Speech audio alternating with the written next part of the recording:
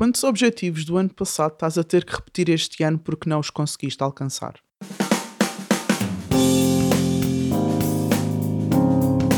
Olá, eu sou a Nádia Tavares. Bem-vindo ao podcast A Dream Achieve, onde falamos sobre como alcançar o teu máximo potencial.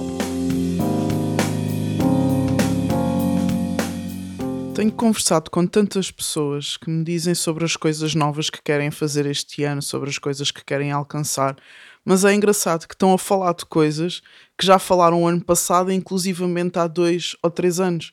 E eu fiquei a pensar, isso também já me aconteceu a mim, traçar um objetivo para um ano e depois chegar ao ano seguinte e reparar que estou a traçar exatamente o mesmo objetivo e que estou exatamente onde estava há um ano atrás.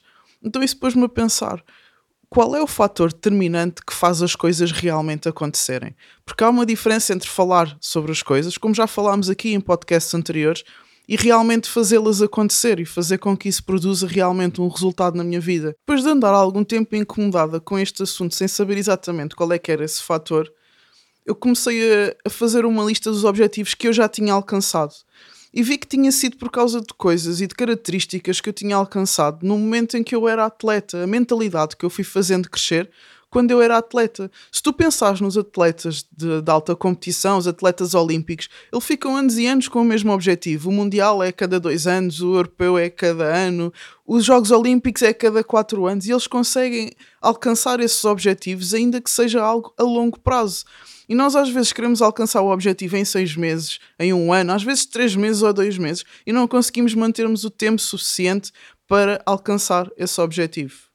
Por isso é que surgiu e eu criei um programa de treino mental chamado A Mente de Atleta, o Athlete's Mind.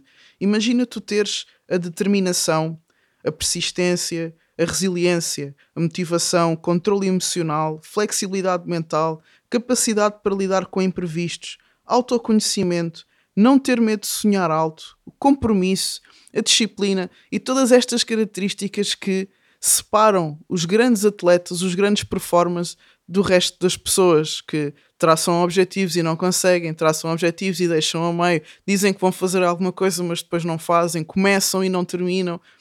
E é isto que eu acho que vai mudar este teu ano. Aquilo que tu não conseguiste fazer o ano passado foi porque te faltou esta mentalidade. Porque objetivos não te faltam, sonhos não te faltam, coisas que tu queres alcançar não te faltam. O que te falta é ter a mentalidade para começar, para te manter no processo e terminar aquilo que tu começaste. Este foi o podcast A Dream Achieve, episódio número 10, Mente de Atleta.